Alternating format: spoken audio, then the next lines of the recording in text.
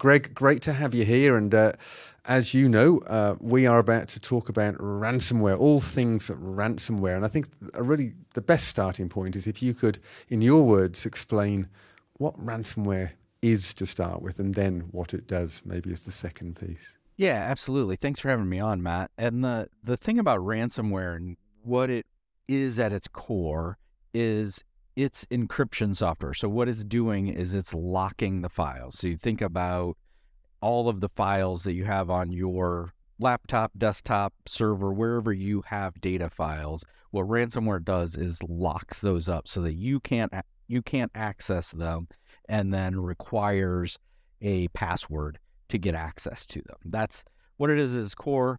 Some of the ransomware that's out there now will do what's called double extortion, where they'll not only lock the files up, but they'll also copy those files and threaten to release them on the dark web if you don't pay. Yeah, right. That's not much fun. And unfortunately, it's an increasingly popular form of attack, no?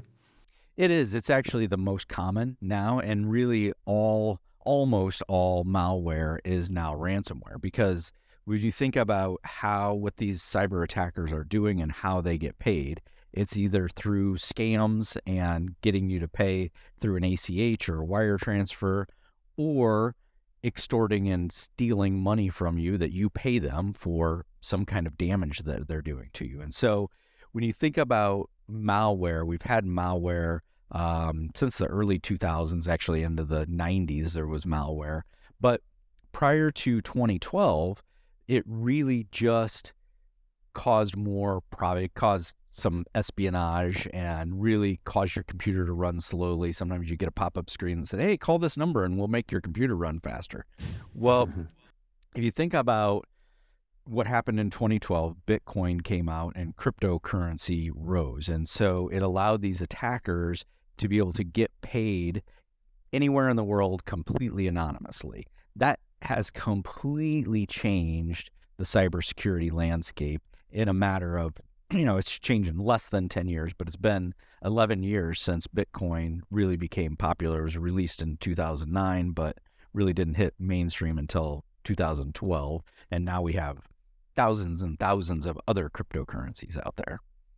Yeah, actually, it seems so obvious now you've said it, but actually I hadn't realized that was the trigger for the shift from just malicious software to really ransomware, because, yeah, the ability to be paid anywhere in the world completely When off-grid.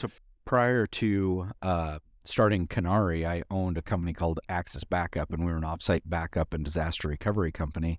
And starting in 2012, I saw that rise of ransomware happening. And between 2012 and 2015, which this is before really anyone was talking about ransomware or people had heard about ransomware, in that 3-year time frame, 20% of our client base was hit by ransomware and required full-on recoveries because of it. And that's before most people even had heard of ransomware and knew anything about it. Yeah, but absolutely. So, all right, so thank you. Now it's clear for everyone listening or watching what ransomware is.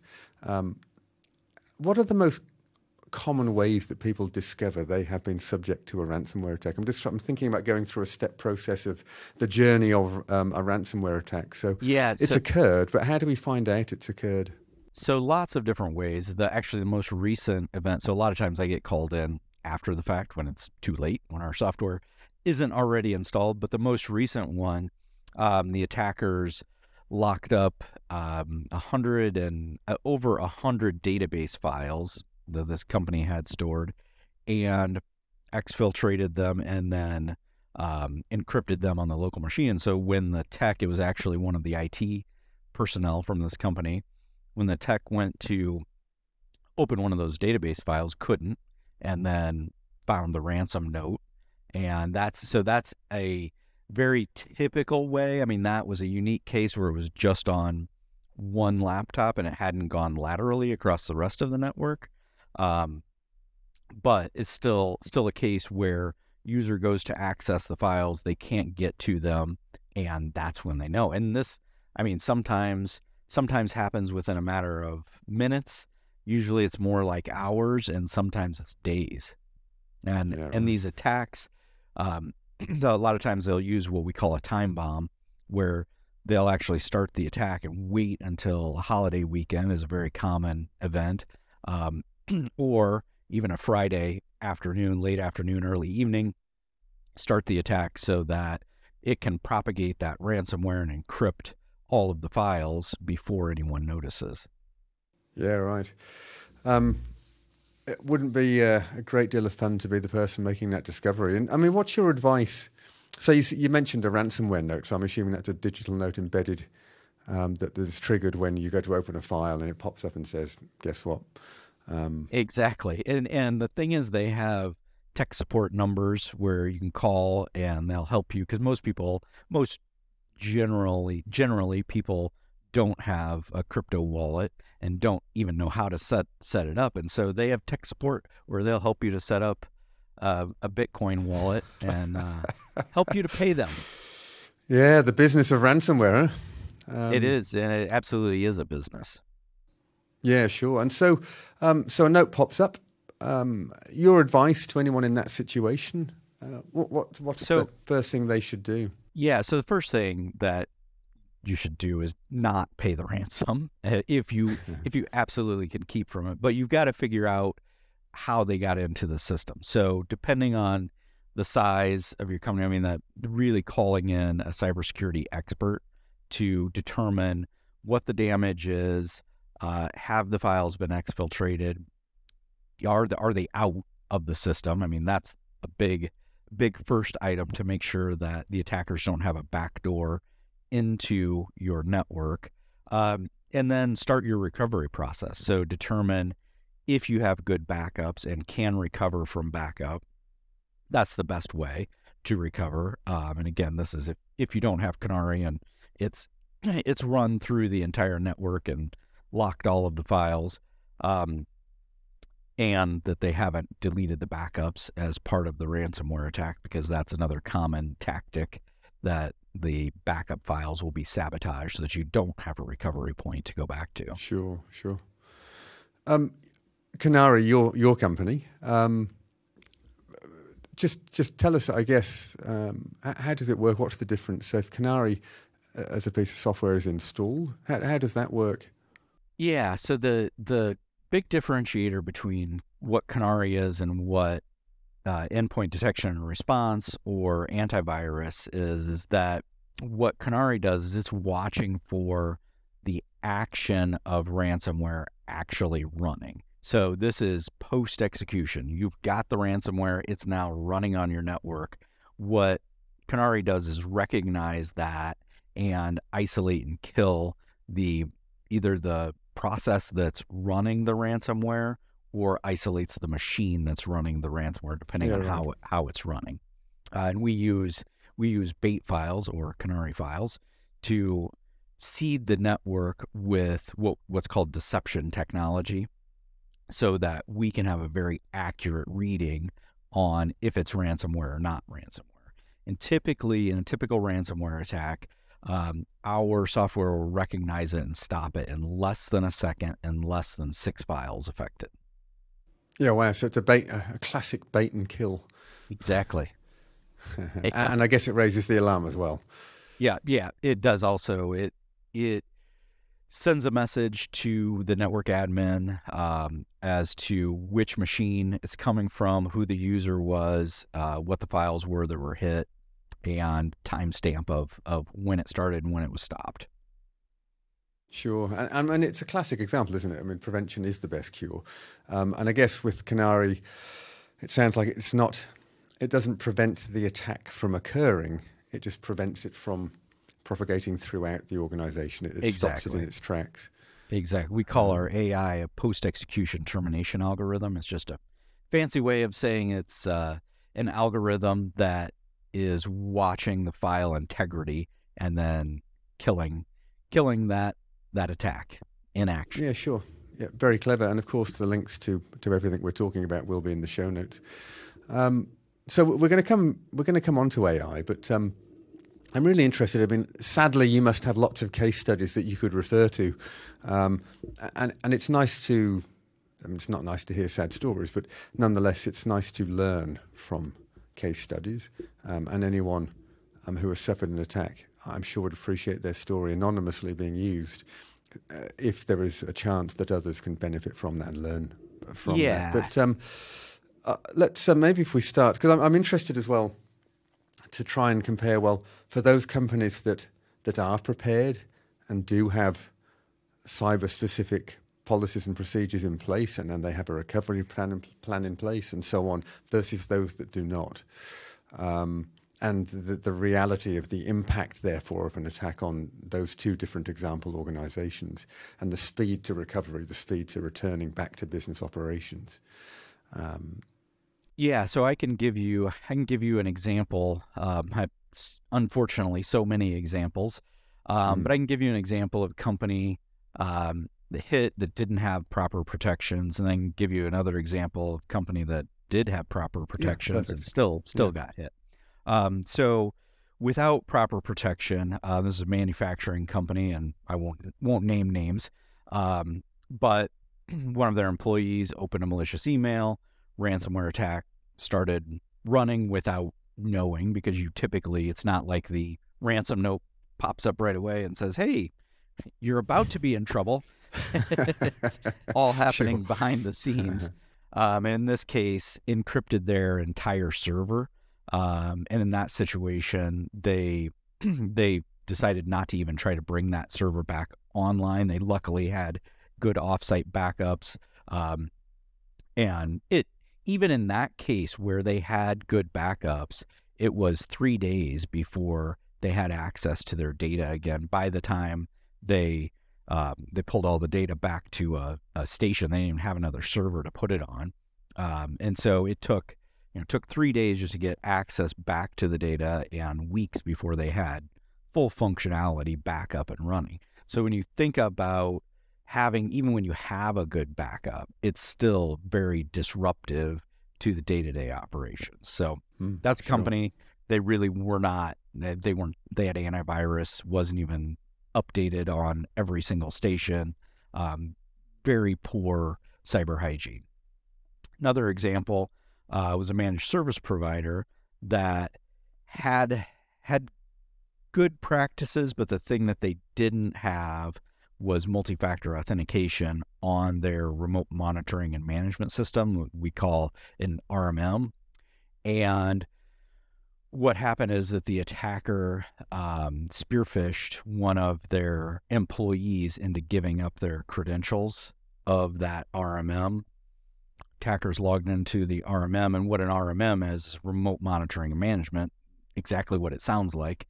It allows MSPs to control and monitor their clients' systems. In this case, the attackers had access to hundreds of clients directly and encrypted 80 of their clients' servers, 80 different clients. And it was that situation. I mean, there was nothing I could do other than console the business owner that eventually reached out to me and got a hold of me.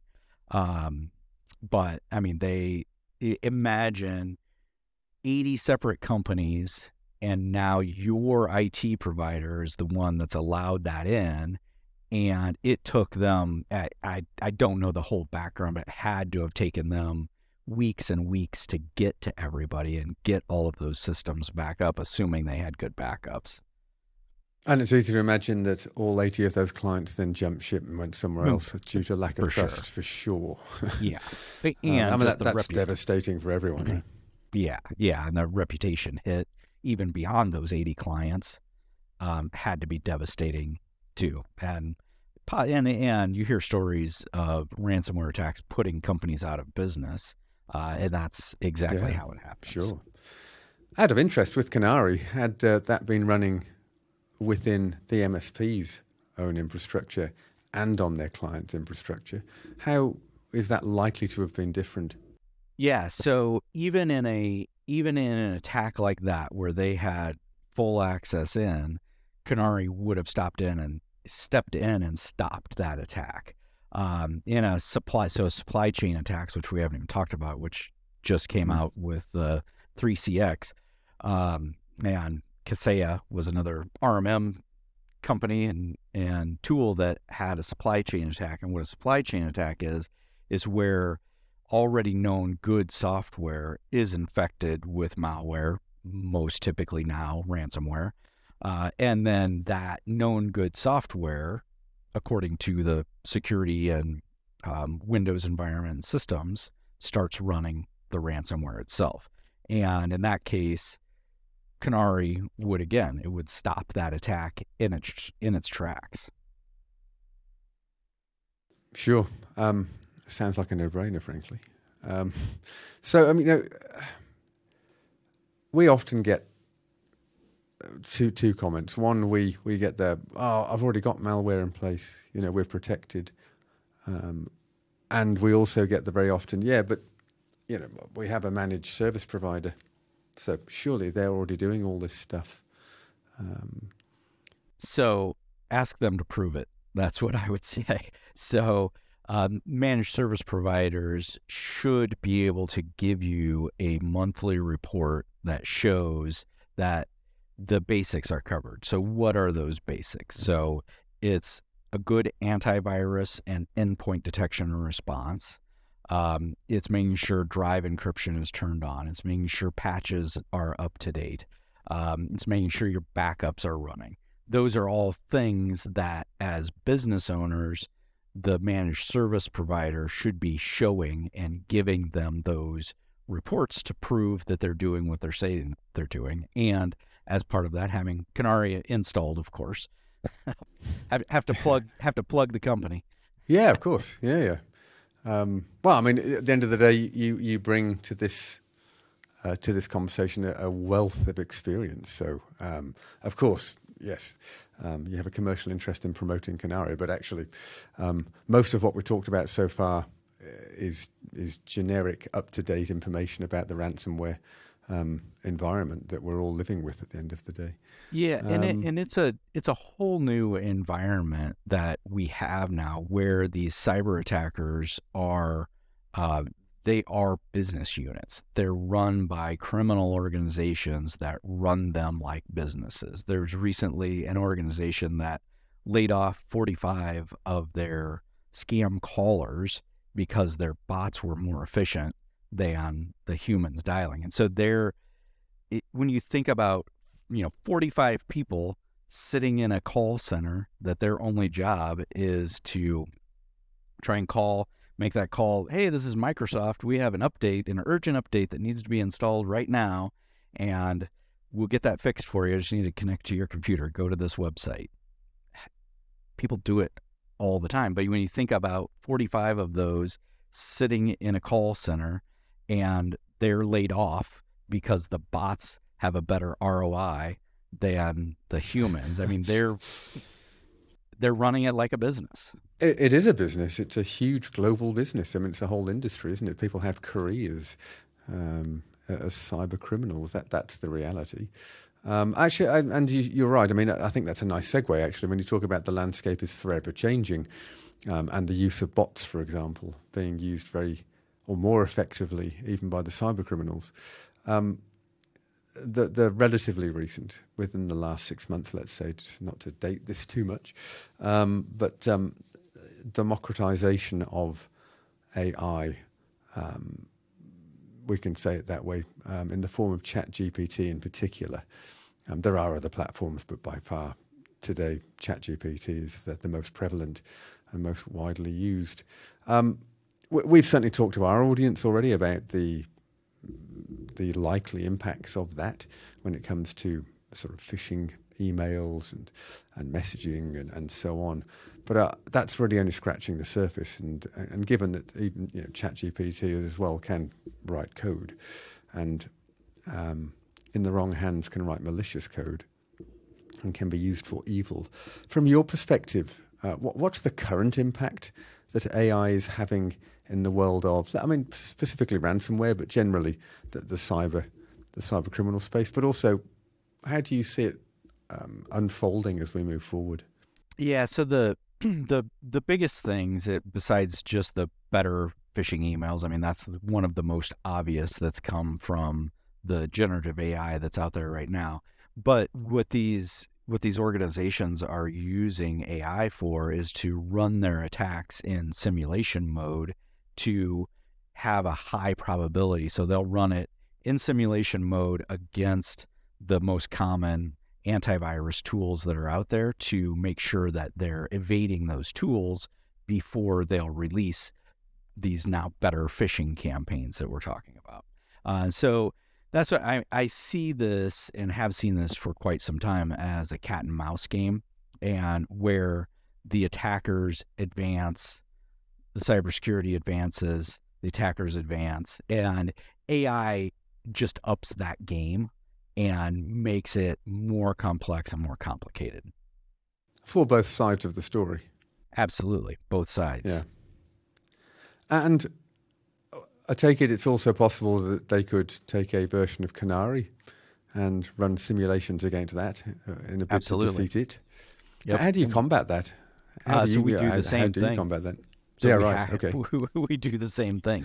We hack our own systems and are continuously evaluating and hardening our system. So it's not something where we don't have the issue of signature-based antivirus where they're having to release multiple versions of updates per day, but we do have that progression of more complicated attacks, and so we have to attack ourselves and continuously harden our systems. You know, often we get the. I'm left with a sense, almost. I mean, overwhelmed. Yes, for many business owners, they're already. There's already so many challenges that businesses face. The prevalence and the growing prevalence of cyber attack is just another one. But it's very real, and it seems to be front of mind for a lot of people these days. I mean, there's so many reported cases in the media that I guess, it's front of mind, and insurers are becoming smarter and sharper around what is and is not included, and so on. But often when we onboard a client into our program, we talk about obviously using long, unique passwords, different one for every login and so on, and how to make that manageable, of course, is through the use of a password manager app, such as 1Password or Bitwarden are the main two that we tend to talk about and use. And I often sense a feeling of almost defeat. But what stops them from hacking the password manager app? Why can't that be hacked? And of course, technically, there is a risk of that with any software, that it can be compromised. But we tend to go with we can only go on history for these particular examples, and at some stage, and certainly you can talk about the actual technology that's used, and if, for example, one person was to be hacked, actually they don't have the master key to unlock the bolt anyway, and so on. You can talk about all of those things, but technically there's some really clever people out there with some really clever software, and it's possible that anything can be compromised, no doubt. There's never a guarantee. You can't guarantee that you can, with all the best systems in the world, that you will not still fall victim to some form of cyber attack. But it's that sense of defeat that I find disheartening. And we try and say, well, look, at some stage you've got to trust something. Now, I know that you very much talk about an approach that is layered security, and I'd love you to talk to that. For those business owners, managers, leaders who are listening to this, the philosophy of layered security and I guess the pros and cons of that. I'd love to hear your thoughts around that. Yeah. So to me, what layered security is having multiple layers where the attackers can get through one layer but not the next. So if you start in a typical ransomware attack, the most common way that they're going to come in is through email. And so having good anti-phishing and scanning of the email as it's coming in. So that's layer one. Then layer two is good antivirus on the machine that's going to pick up the most common attacks. Layer three then would be endpoint detection and response, so that if it gets through the antivirus, that at least the EDR will pick it up. And then beyond that is Canary, so that if that gets past all of those things and is actually running, which happens every single day, then it gets stopped. If for some reason Canary is bypassed and it gets past even that, then you've got backup and you can recover from backup, and you want it to be offsite and encrypted backup with a different password, as you mentioned, than your typical admin password. And so that is layered security. If they get through one layer, then they'll get stopped by the next. If they get through the next, then they get stopped by that.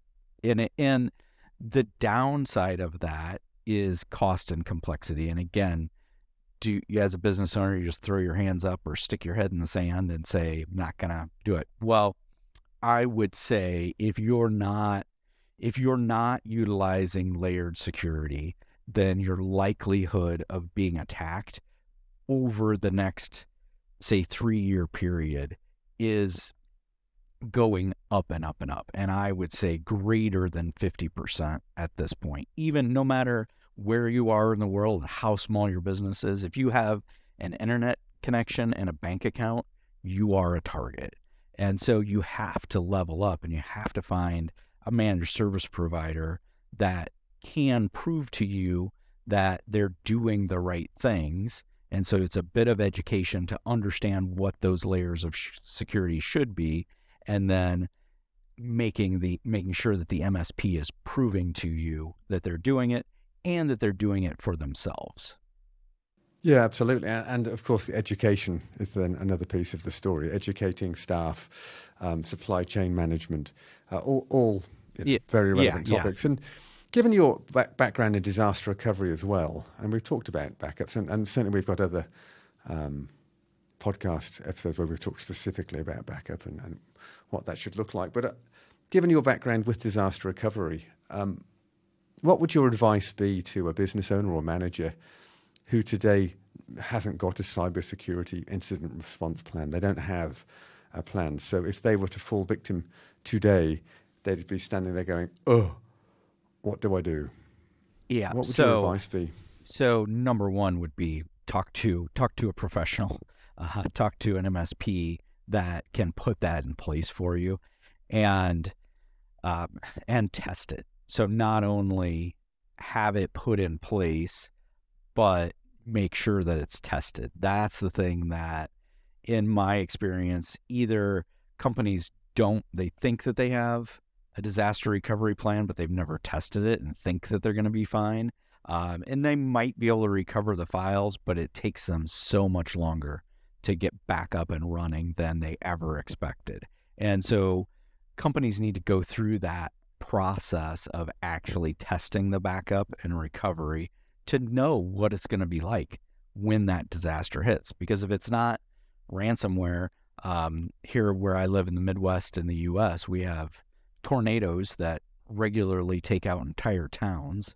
Probably one of the strangest that I ever dealt with in the disaster recovery, besides hurricanes and tornadoes, was a train derailment where the company that was affected couldn't go to their office because of a chemical train derailment. And they were, it didn't, at that point, they didn't have remote access into their system. And so they were down, other than being able to use our system at that time.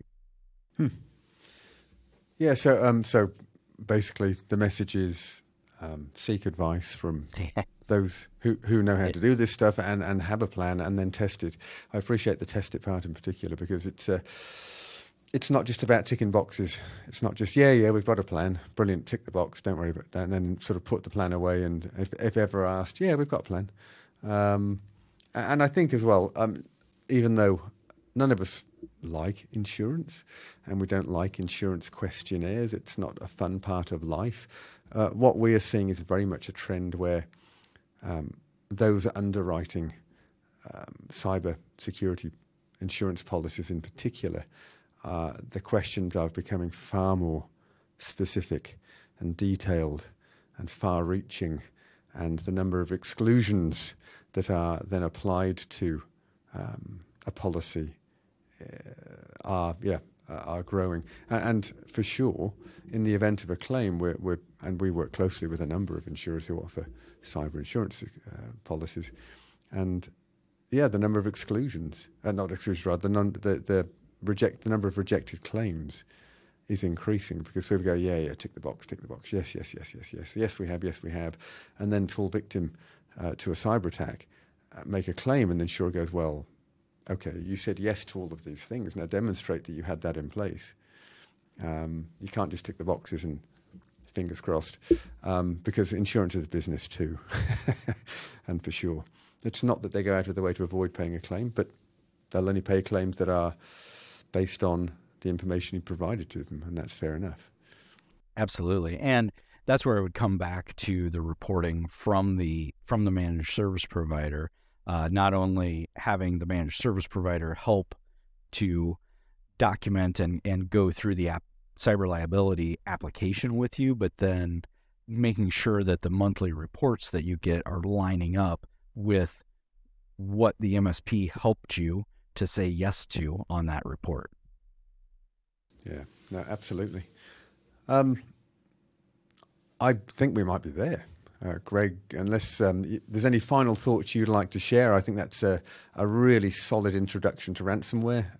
The advice you've given is golden, frankly, and for sure, Canary is a product that we'll link in the show notes and encourage people to check out, as we will as an MSP. Look into Canary and see how that could fit into the ecosystem of what we offer. Because the logic of what you've described, makes absolute sense. And there clearly is a place in an ecosystem for that, an ecosystem of protection. But is there anything else you'd like to share? So I think the only thing is just to reiterate what I call leveling up that companies need to do. And especially now that we've seen the power of AI with ChatGPT coming out, that really put in the hands of, hundreds of millions of people now, the power of AI. And so that just, it encourages me more that business owners need to level up their game with not only their use of technology and AI, but their cybersecurity as well. Yeah, absolutely. Sound advice. Greg, thank you very much indeed. Thanks for having me.